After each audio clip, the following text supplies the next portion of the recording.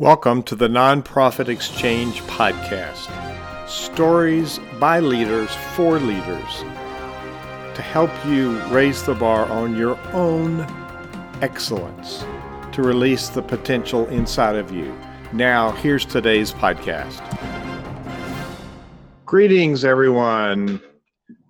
Our guest tonight is a longtime personal friend, Dr. David Gruder, organizational and developmental psychologist. So Russell Dennis and I are continuing to be co-hosts. Russ, how are you tonight? Everything's wonderful. Had a wonderful Memorial Day and am enjoying the productivity. I'm just enjoying living, and it's a beautiful day out here in Colorado. Yeah, it's a beautiful day. It's prettier in Virginia. We're recording this just after Labor Day in 2017. This is the Nonprofit Chat Live, which we do live interviews with thought leaders and broadcast on Facebook Live. And you're listening to this either watching the video or the Nonprofit Exchange. And we have quite a few listeners, and we gain every day. So Dr. David Gruder, welcome to our energy event for those people who are leading charities, social benefit organizations. Welcome. Thank you so much for having me on the show again. It's a pleasure to be with both of you, Hugh and Russell. And so, David, we could pontificate with a whole lot of stuff, but and I put some of your biography on the nonprofitchat.org page, but I also send it out in the email to people, and certainly people, if you go to drgruder.com, it's Dr. Gruder. Is it Dr. Gruder? Is it not David Gruder? It's drgruder.com, right? Mm-hmm. Yes. And they can find out all kind of stuff about you. But we're talking about this subject of anger tonight, and not that we ever had to deal with this in person, but I find that it's a topic that has people really buffaloed, and we don't know what to do about it. And even though we're sharing this with people who are running community organizations, churches, synagogues, schools, lots of different kinds of social benefit organizations, it's also a problem in business. So I think the lessons are universal. Tell people about David Gruder and your background, especially as it applies to this topic. And you've written about, you're America's integrity expert, but talk a little bit about that, but talk a little bit about your training in anger and why this topic is of interest to you. Sure. Well, I agree. People can read my broader bio on their own time, but what's relevant related to anger is my own history with anger. I grew up in a family where there were two versions of anger that I saw. One was explosive raging followed by silent treatment for usually weeks at a time. And that was my dad. And when he would start talking again after weeks or sometimes months at a time, he would start talking again to whichever of us he had gotten angry at, as though nothing had ever happened and we would never talk about it. So I learned to walk on eggshells with my dad, never knowing when something I would say would cause him to spin into a rage followed by a prolonged silent treatment. My mom, on the other hand, was a passive-aggressive kind of anger person. She was a cabinet door slammer. Did a lot of slamming of cabinet doors in the kitchen and things like that. So she leaked out her anger in more indirect ways most of the time. What this all led to for me as a teenager was that I was literally, by the age of 16, saying out loud to people, I don't do anger. Because all I knew were those two versions of anger, and I was only clear about one thing. If those are what anger looked like, I wanted nothing to do with anger. So, the truth about all emotions is that emotions are never buried dead. They're always buried alive. And so just because I claimed that I didn't do anger, that didn't mean that I didn't have anger inside me. And so my anger would leak out indirectly, and I was one of those imploders with anger. So my relationship with my anger was that I rarely took it out on other people. I would do merciless anger attacks, critic attacks on myself. And the way that my anger would leak out toward others is that I would pout. I would just go into pouts. And it wasn't literally until I was in my 40s, long after I got my doctorate in psychology, that I finally came across an approach to dealing with anger that has nothing to do with anger management. It actually has to do with anger completion.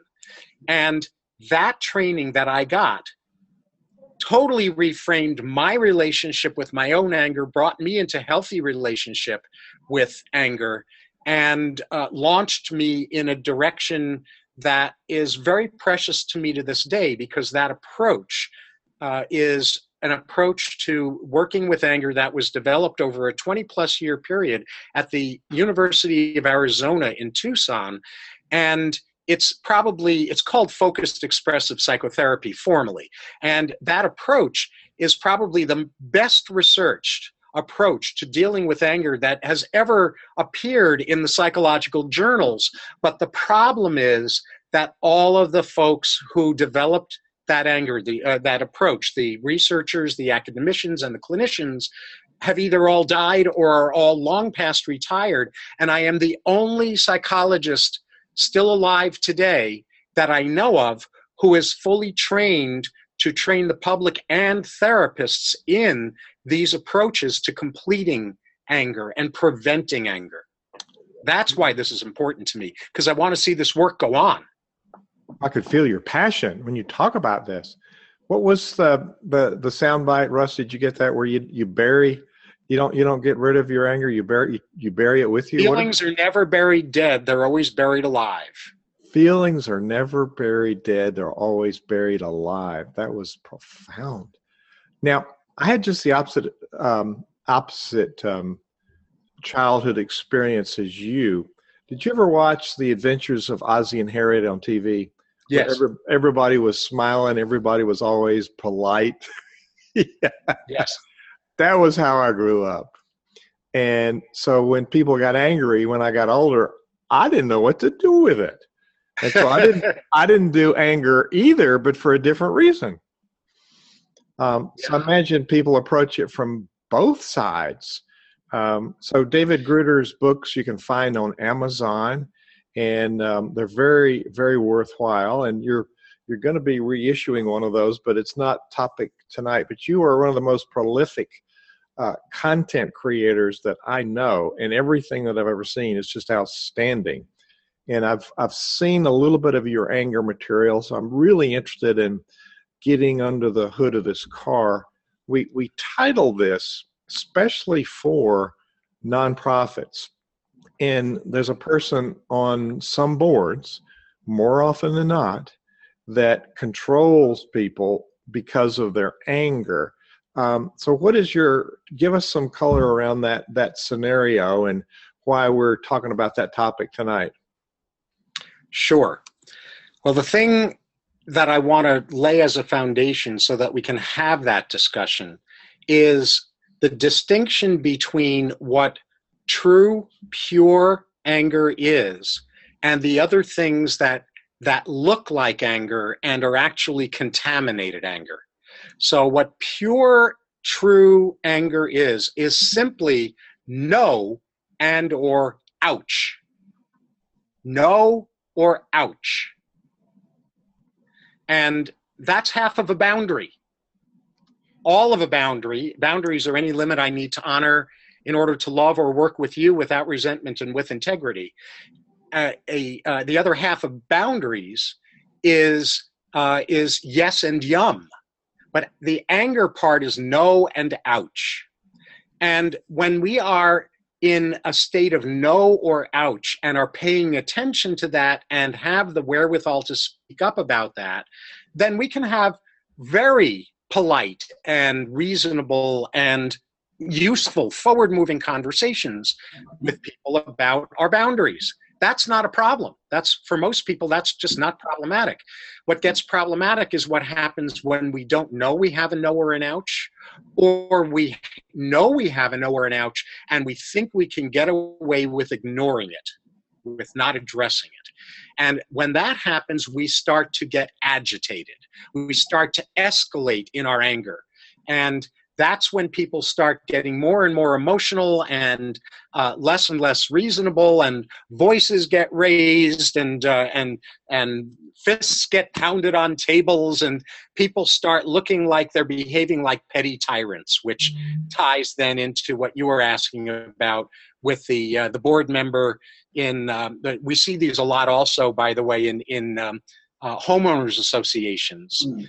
The tyrant board member who tries to manipulate and control the board with what looks like anger, but it's actually a manipulation technique designed to get everyone else to shut up, and it's all about coercion. It's not really about anger, even though it looks like anger.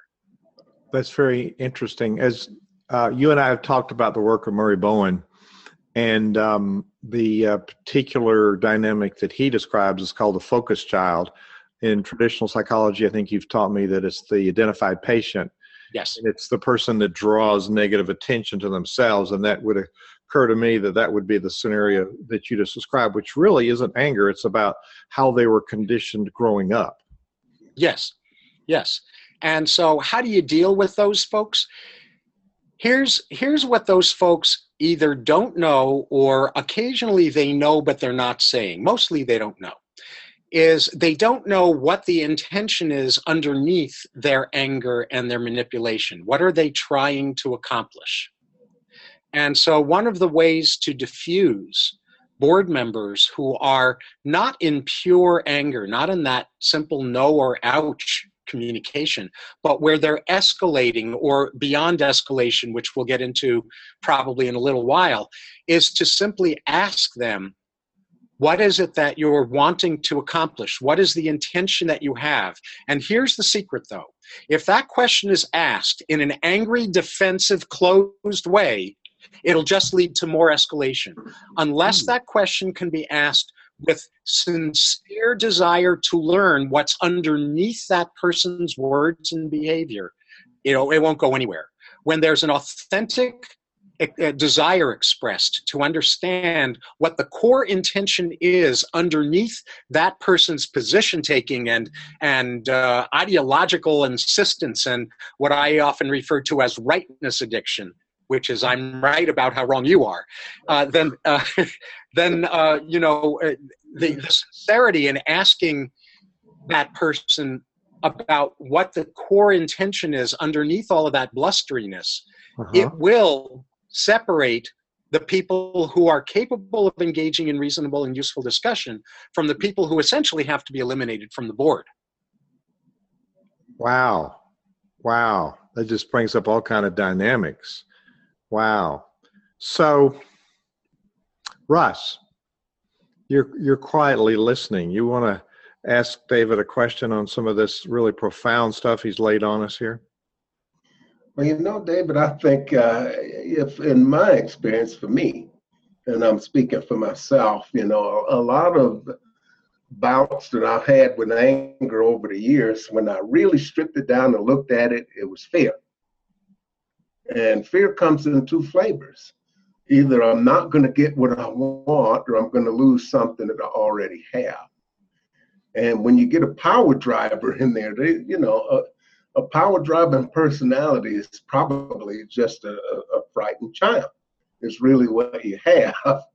And so I can understand not asking them questions that would kind of confront them, but just to calmly try to figure out, okay, what's really underneath this? And people don't want to say out loud, I don't know, I'm afraid, or, well, those two things, I don't know and I'm afraid. And especially if it's a person with some type of position of assumed authority, they're just not going to want to do that. And that's not the hallmark of a transformational leader, as you described. Right. I agree. And with your permission, let's look even deeper underneath fear. Because what fear is most of the time is, I won't get my needs met.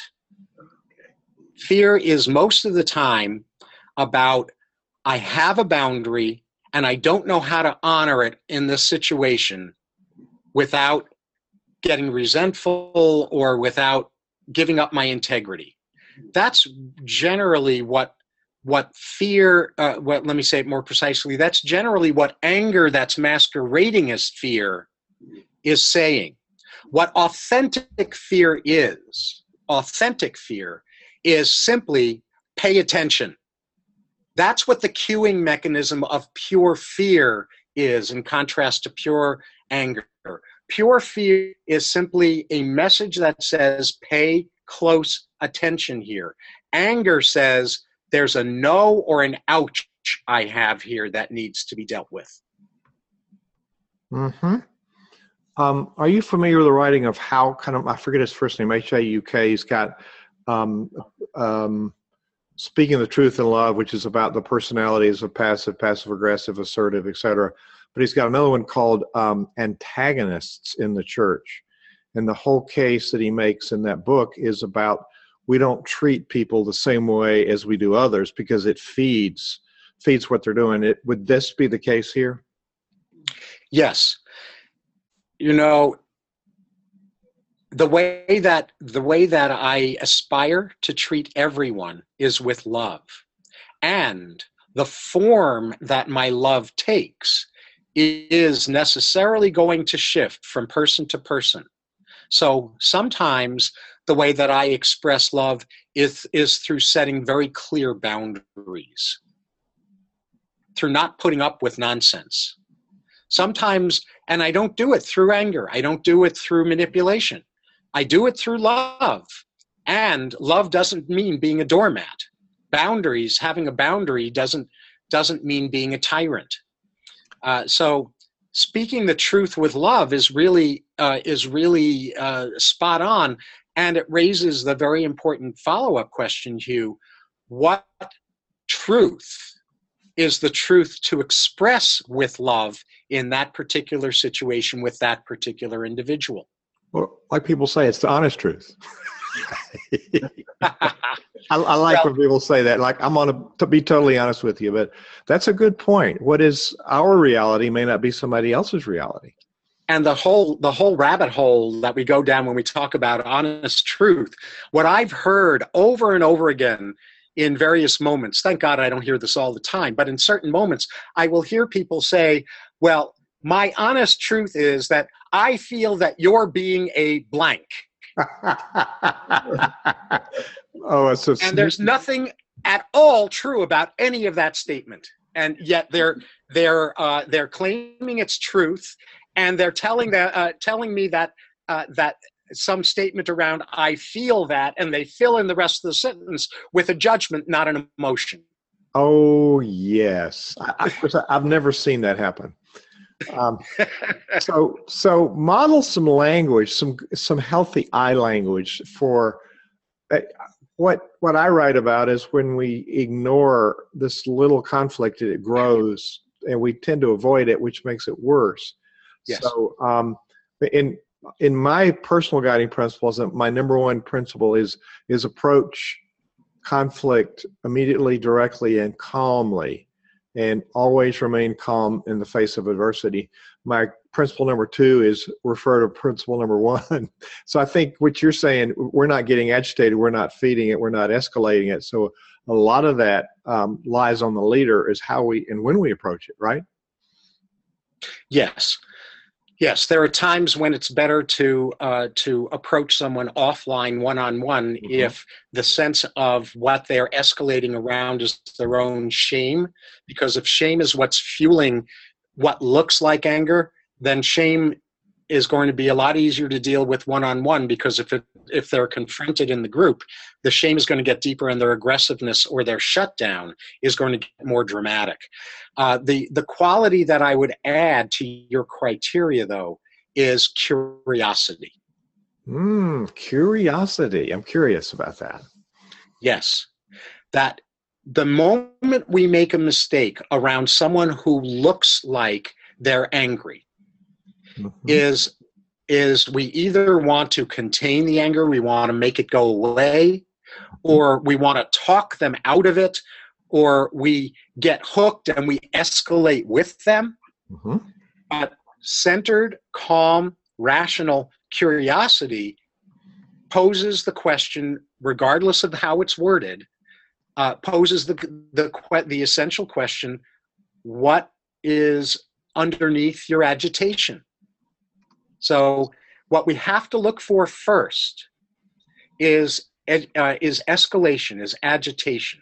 When someone's agitated, when they're escalating emotionally, they actually have a no or an ouch that they have not yet articulated, and they may not even know what it is themselves yet until they're asked.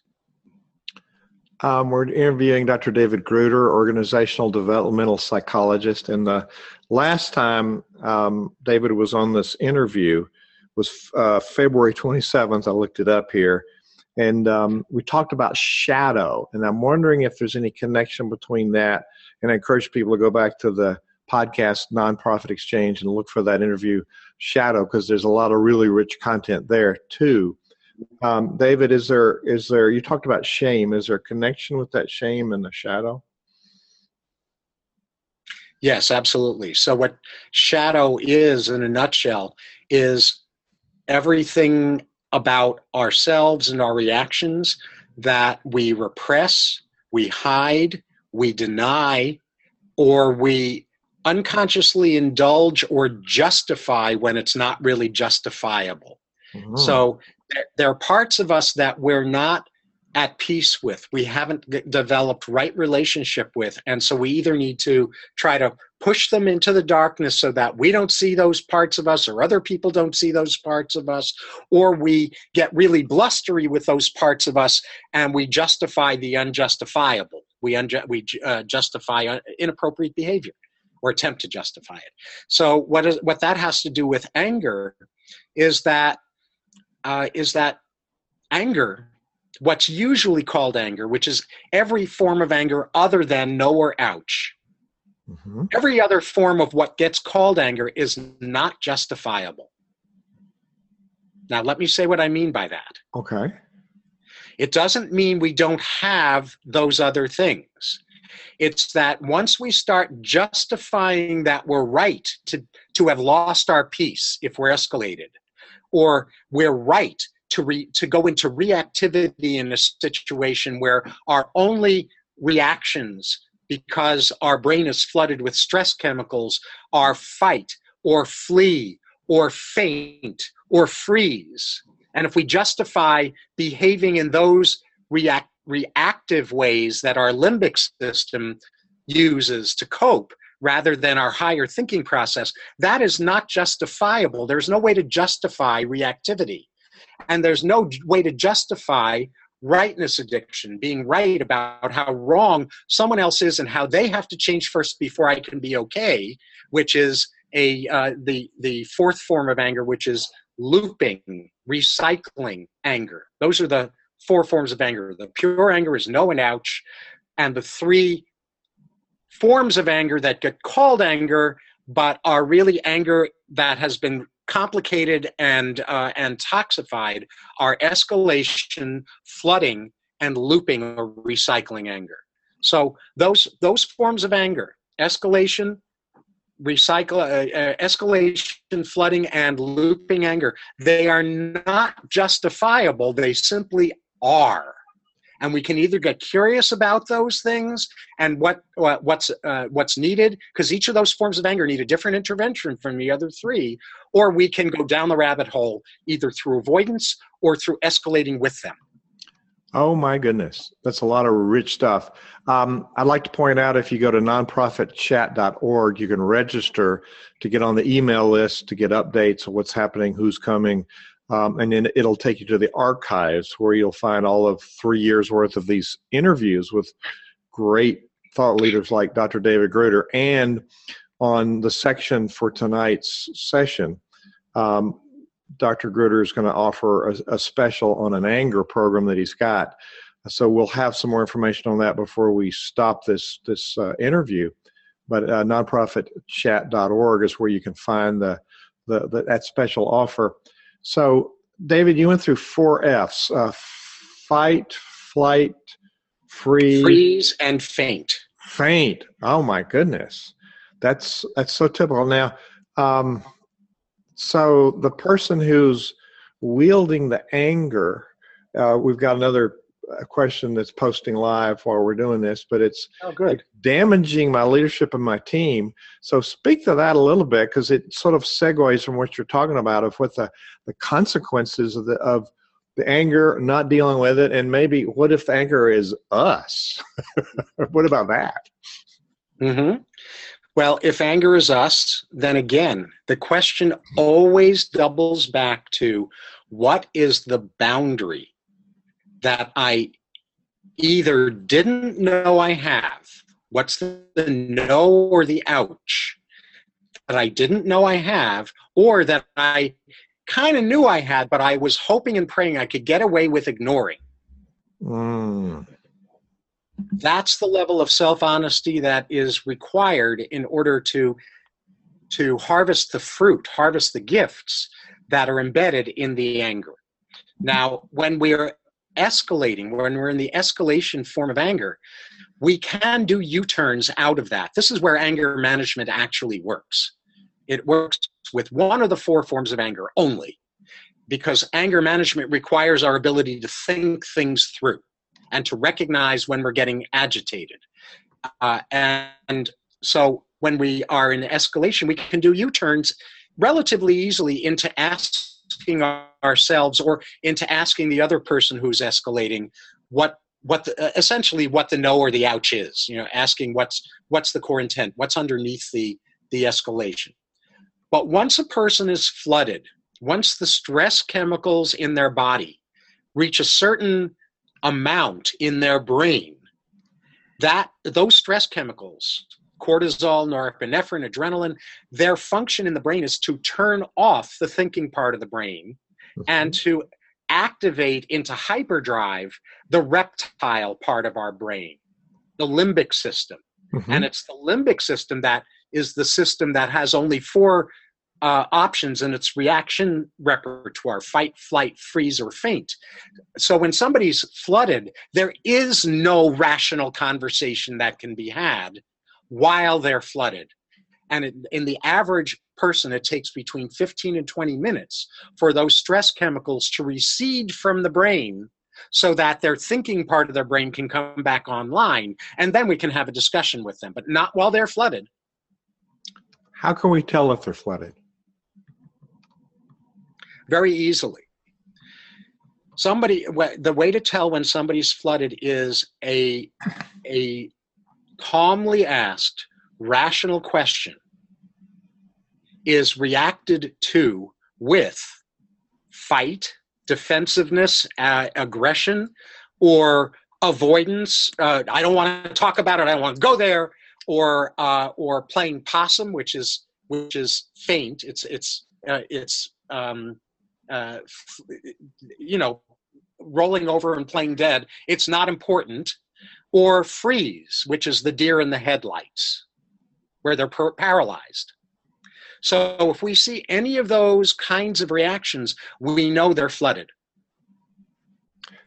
I guess you've had a family history of this. You've studied psychology. You were in therapy or a therapist for a number of years. Now you've repositioned in this iteration of your career in being what do you call a theracoach? What do you call it? Theracoach? Yeah, in some circles I refer to it as theracoaching. Yes. Theracoaching. So it's not really coaching or therapy, but it's a very unique gift that you bring to the world. Now, I'm headed toward a question here. You've got the experience to differentiate. You spoke earlier about the control person, and in Julia Cameron's book, The Artist's Way, she has a chapter on the crazy maker that actually creates situations that only they can solve and creates drama that they can then fix. So, which is really not the same as anger. I'm not sure as a novice I could immediately tell the difference. Can you give us, and maybe you just told us in that last piece, but the difference between somebody being manipulative or controlling and somebody that's genuinely angry and out of control? Coercion, manipulation, is an expression of fear. Fear is an expression of the belief or the concern that I'm not going to get my needs met, and that the only way I can get those needs met is to bring out the big guns, is to get manipulative, is to get controlling. If we believe the surface level of those behaviors, then they get to control us with those behaviors. If we understand that when we're seeing crazy-making behaviors, that this is that person's own imprisonment, where they are trying to understand what they really need and figure out a way to get those needs met without having to be manipulative and coercive, then we have a chance to vet out. We have a chance to enter into dialogue with them in order for them to teach us whether they are willing and able to get to their bottom line, to get to what they really are wanting. Mm-hmm. And where business people and nonprofits make mistakes over and over and over again is that they allow people who have certain skills and talents to stay on their board, for example, even though those people are so impaired psychologically that they aren't even willing to learn what's underneath the manipulation, the coercion, the escalation, the anger, the rightness addiction, whatever form it might happen to take. Wow. That's a lot. And so we could say as leaders, oh, we're too busy to deal with, we're just going to ignore it and keep on going. And ignoring it and hoping it'll go away is not one of the choices I've heard you talk that's recommended. Ignoring it, yes, let's distinguish between deliberately deferring the conversation until you can have a one-on-one conversation, which is not a form of ignoring. It's a form of right matching the intervention. But the ignoring, in contrast to that, is the belief that if I just don't deal with it, they'll work it out themselves. It'll go away. And that is a form of denial, because the law of wake-up calls is that when a wake-up call is issued, and a conflict situation is a form of a wake-up call, the choice to press the snooze button on the wake-up call alarm clock, the choice to avoid, is the choice to have that wake-up call reissued later on in a next higher level of intensity. Whoa. So you could ignore low-level conflict today, but the choice to ignore low-level conflict today is the choice to have that conflict become moderate level and then ultimately higher level conflict tomorrow or the day after tomorrow. Your choice. But you can't violate the law of wake-up calls. What's that word? You can't violate it? Violate the law of wake-up calls. Got it. Violate. You have such a gift with words and driving for clarity. This just, it makes me think about all the things I should have done in past circumstances. So I guess there's a part to say to us as leaders to forgive ourselves for what we didn't do in the past, but then to be very proactive in taking care of today and the future by taking care of today. And so because we didn't do it right in the past doesn't mean we can't learn how to do it correctly now. Am I tracking? You're absolutely tracking. So let me insert my definition of forgiveness. Ooh. Since you're bringing up forgiveness. And this is not instead of all the other really juicy definitions of forgiveness, because there are some really good ones out there. In addition to those, my definition of forgiveness is behaving in the present as though I'm no longer harmed by the unacceptable that occurred in the past. Whoa. In other words, what true forgiveness is from this vantage point is if I've made mistakes in the past, I can shame myself and I'll never get to a place of forgiveness. Or I can simply accept that I didn't know what I didn't know, or maybe I did know better, but I was not in a place to be able to act in that situation in alignment with what I knew better about, and behaving today as though that what happened in the past, what I did wrong in the past, is something I'm no longer harmed by, so that I can behave in alignment today with the way I really want to respond. That to me is forgiveness. Demonstrating, it's a better word than behaving, demonstrating in the present that I'm no longer harmed by the unacceptable in myself or someone else that occurred in the past. That reminds me of a really good quote by the famous organizational developmental psychologist, Dr. David Gruder, which is, some people live life to the level of their dreams. Other people live life to the level of their wounds. And yes, part of that's not forgiving yourself, and you're still acting as you're wounded, right? Yes, and boards, since we're talking about boards and nonprofits and for-profits, they build their enterprises, their for-profit or nonprofit enterprise, at the level of their self-development limitations despite their higher intentions. Wow. We got a lot of good sound bites, Russ. Now, I'm going to let Russ have another word here a minute. We're a little past halfway in this interview. We like to keep these around an hour. We're not very strict about it, but we don't like people going to sleep. Russ worked for 11 years with an Indian reservation. Did any of these dynamics, things that you saw play out? I mean, I guess wherever we have people, we're going to have some of these situations. But do you want to ask a question relevant to where we are? I think we're right in sequence to deal with the third question that's been posted live online. But Russ, you want to interject a question or comment with Dr. Gruder? Well, I've seen that not just in the Native community. I've seen some of this in every workplace that I've been in. I've seen this at least once. And, part of being able to take care of ourselves is to be able to set healthy boundaries. And when people aren't able to do that for themselves, and I found myself in a situation where somebody asked me to do something and I do it, find myself in the middle of it, get a little upset that it took more time and effort than I thought. And then I bring that up. But people can hang on to those types of things and just keep going. And there's this seething anger. It's like they put it in the crock pot.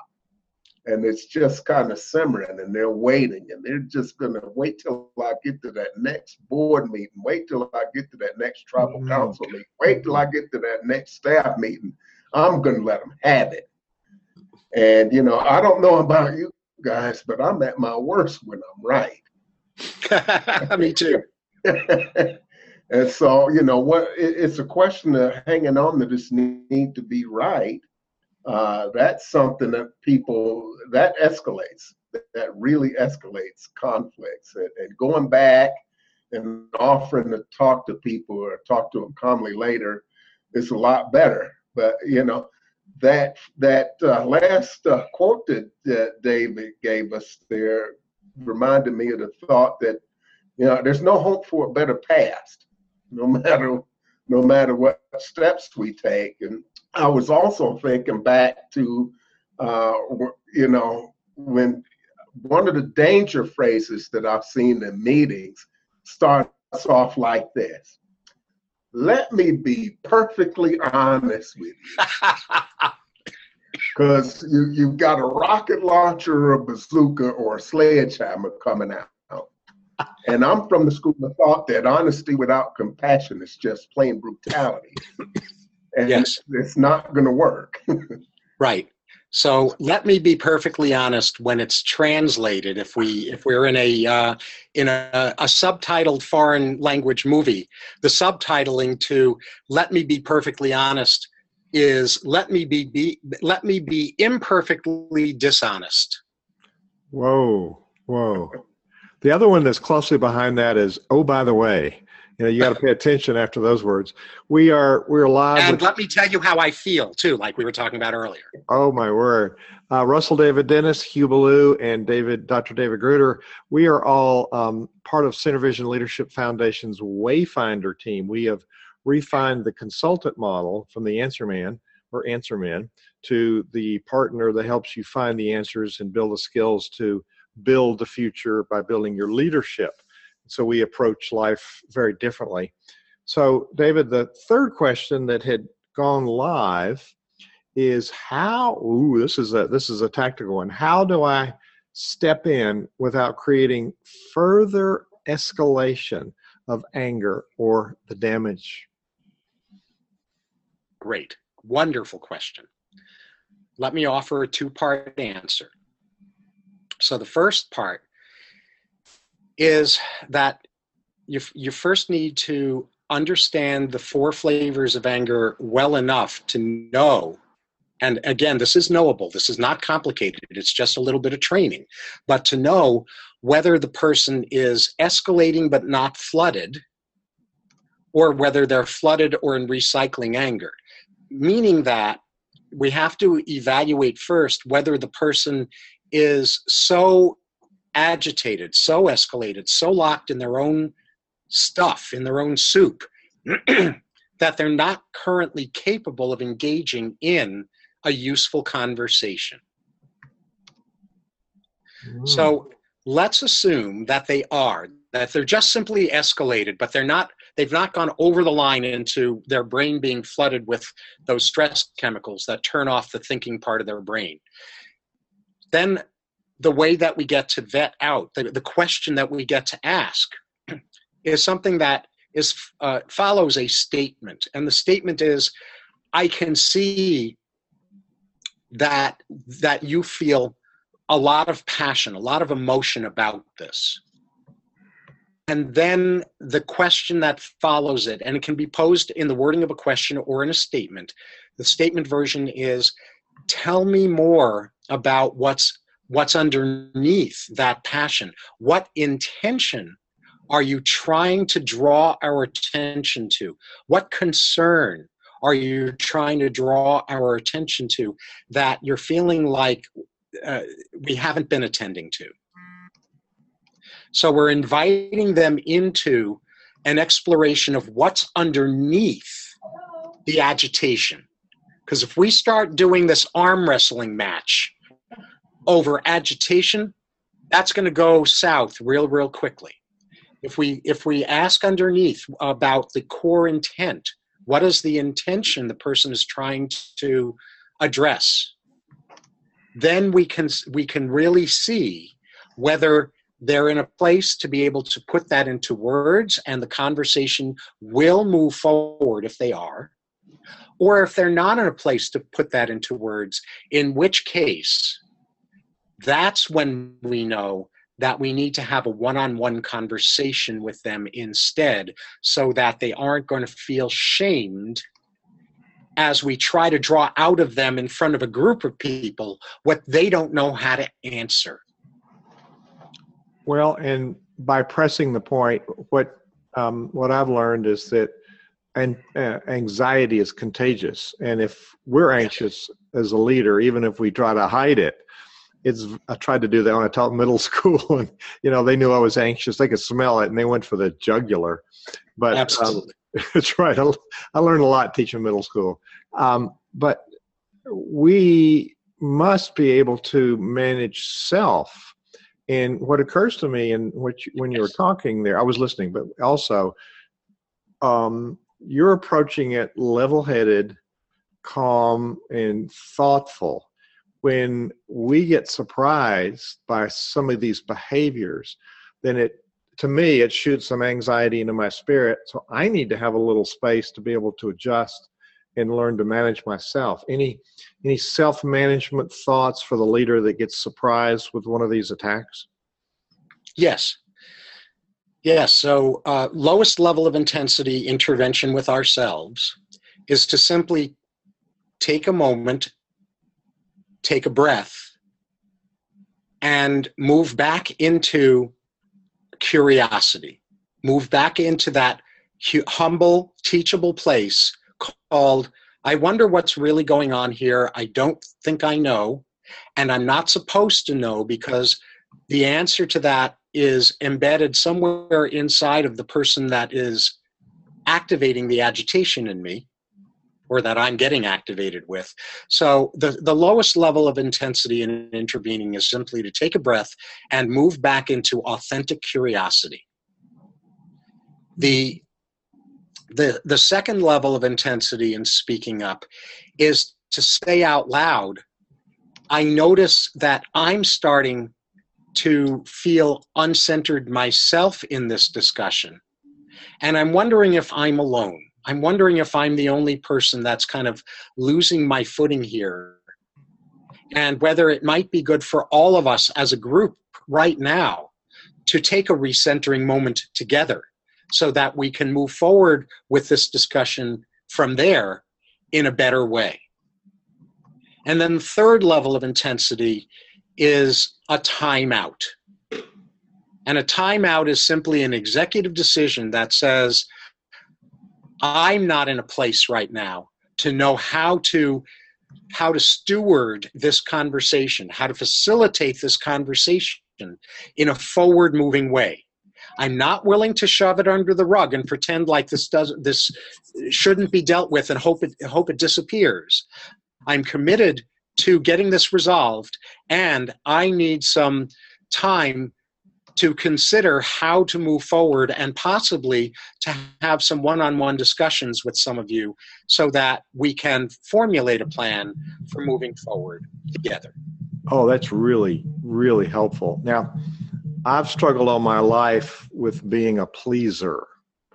And what I've learned by studying the work of Murray Bowen, his whole concept, one of his 8 concepts of leadership is this differentiation of self, where we have basic self and pseudo self. And basic self, we are regulated, we stay within our guiding principles. Now, when we're talking about the language you use, the intervention levels, and addressing this, it would require for me to let go of, I want them to like me, so I'm not going to act on it because I'm afraid they won't like me. And I encounter this a lot, no matter where people are leading, even power players and bigger organizations. So give us some language or some ideas or some mechanisms that we can counteract this, I don't want to upset them, so I'm not going to deal with it, this pleaser thing. Does that make sense? It does. It does. Right. So the I don't want to upset people, I want people to like me storyline revolves around a core assumption that who I am authentically isn't lovable, isn't enough. So I have to be better than good in order to be marginally acceptable. That's the unspoken storyline underneath the pleaser script. And so the intervention with the pleaser script starts with an honest appraisal of what we have experienced when other people have gotten authentically honest rather than saying they're being honest and then emotionally raping us, which is not honesty. Yeah. When we have been around people, think about this, just among the three of us, when the three of us have been around someone else who has been vulnerably, authentically self-disclosing, when they have shared their faults or their problems or their shortcomings or their limitations in not a self-shaming way, not a defensive way, just a here's what I'm carrying kind of way. Do we trust them less as a result of that disclosure, or do we trust them more? What's the answer? More. Always. Yeah, I would. I mean, they're being genuine. Yes, if they're being genuine.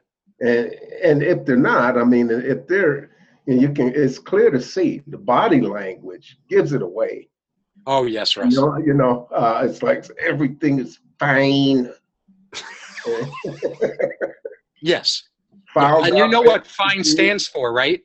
Fouled up, insecure, neurotic, and emotional. Yes. Right. Oh my word. Yeah. And I use the G level, the PG rated word. Yeah, that's exactly right. That was the PG version. So the point being that I've got to maintain my image script. I've got to be conciliatory, and I've got to be a nice guy, and I've got to be polite, politically correct, which drives me crazy too, because political correctness is a cover-up for not knowing how to be tenderly authentic. And I would take tender authenticity every day of the week over PC, right? So when we really reflect, if we're carrying this kind of script, when we really reflect on what engenders trust in us, when other people do those things, which is about their authentic vulnerabilities, that is what begins to open the door to our willingness to reconsider that our pleaser script isn't anywhere near as noble as we've been telling ourselves it is. Man, this is profound stuff. Just in case you feel like you're swimming in a sea of drinking out of a fire hose and having too much going on, David Gruder has a stellar program, which we'll post a link on nonprofitchat.org about an hour after this interview is over, and on the podcast, it'll be on the podcast notes. So, David, we're headed to the last question, and if we think which I think there's evidence there's an anger epidemic, why do we need more than anger management and stress management with this anger epidemic going on? Oh, Hugh, that's such a great question. Anger management, as I said earlier, works with only one out of the four forms of anger. So it's woefully incomplete. It's not that it doesn't work. If someone's escalating but not flooded, anger management techniques can work very, very well. So I wouldn't throw out the baby with the bathwater. But managing anger is no substitute for anger prevention. Managing anger is no substitute for knowing when to take a time out to recenter myself when I'm flooded with anger, because there is no me, there is no thinking self to manage my anger when I'm flooded. And with recycling anger, there is no amount of anger management that ever deals with recycling anger. The only remedy to recycling anger is anger completion, not anger management. The same thing goes with stress. If we live our lives trying to perfect our capacity to manage stress, what's underneath our script, what's in shadow in our script, is the belief that we are always going to have to be in stress, and the best we can hope for is to manage it. So yes, there are times when we start to get escalated with stress, and stress management techniques in those circumstances are wonderful and work. But what works even better is being stress inoculated in the first place. What works even better is resolving the baggage that we have that knee-jerks us into a stress reaction that then needs to be managed, so that we don't have that to manage because we've resolved what knee-jerks us into a stress reaction. So that's why there is so much more to do than stress management or anger management. And those are in my experience, those are the least interesting of the skills related to stress and anger management skills. And as you're talking about that, I'm remembering that I've been in situations observing when a leader had a knee-jerk reaction because they took the blame for causing the anger reaction in the other person, when that was not exactly true. So part of it is we're surprised and we think we're at fault for causing the problem. Is that common? Yes. When I take the blame for someone else's anger, I'm actually trying to manipulate them into not being angry. Which, if I heard you correctly, we don't want to stop it. We want to go to anger completion and get to the root of what's really going on. That's exactly right. So self-responsibility skills are key to this. If I am over-responsible, if I'm not just responsible for myself, but I take responsibility for other people's reactivity, then I am teaching them through my over-responsibility, I'm teaching them to underfunction. My goodness, we're enabling bad behavior in a lot of different ways tonight. I'm going to ask you to think of a parting tip or a parting thought for people on this wonderful, rich content tonight. As we sign off, I'd like to point out that David Gruder has articles over the years in Nonprofit Professional Performance 360 magazine, which you can find at nonprofitperformance.org. You can sign in for free and read past issues. We have a flip reader on the site, and you can read them. You could even get it mailed to whatever address you want and have a print copy. There are lots of really good content. We have also some of your content you've shared in the blog post on the CenterVisionLeadership.org online community. And then on this nonprofitchat.org, we're going to post the link for not only your website, David, but for the Anger program that you're going to share with people. And I've seen lots of content from you, and there's nothing average about any of your content. It's always stellar. Thank you. I hate even share mine when you're in the room because yours is so definitive. So as we're wrapping our material, Hugh, I got to interrupt you there. Our material is synergistic. Our material really dovetails so well and makes the whole package far more powerful than any of the individual pieces by themselves. Well, bless you. You've worked with me long enough to speak from experience. So thank you. As we're wrapping up here tonight, what thoughts would you like to leave with people? Well, let me start with one of my favorite phrases about anger. So for those of our listeners who remember Mr. Rogers, anger is your friend. As long as we understand that anger comes in 4 distinctly different flavors: boundaries, that's the pure anger, no and ouch; escalation, flooding, and recycling anger. And as long as we know how to recognize the difference between those 4 flavors, and we know how to respond differentially, because each of those 4 flavors needs a different type of response. When we have that clarity, when we have those skills, anger will never again frighten us, whether it arises in ourselves or in other people. It will actually be our friend and will open up amazing doors to great discoveries that can lead to enhanced collaboration. Dr. David Gruder, it's been awesome learning this stuff with you. So thank you for being our guest on the Nonprofit Chat and being on the podcast, The Nonprofit Exchange. Thank you so much, David. My pleasure.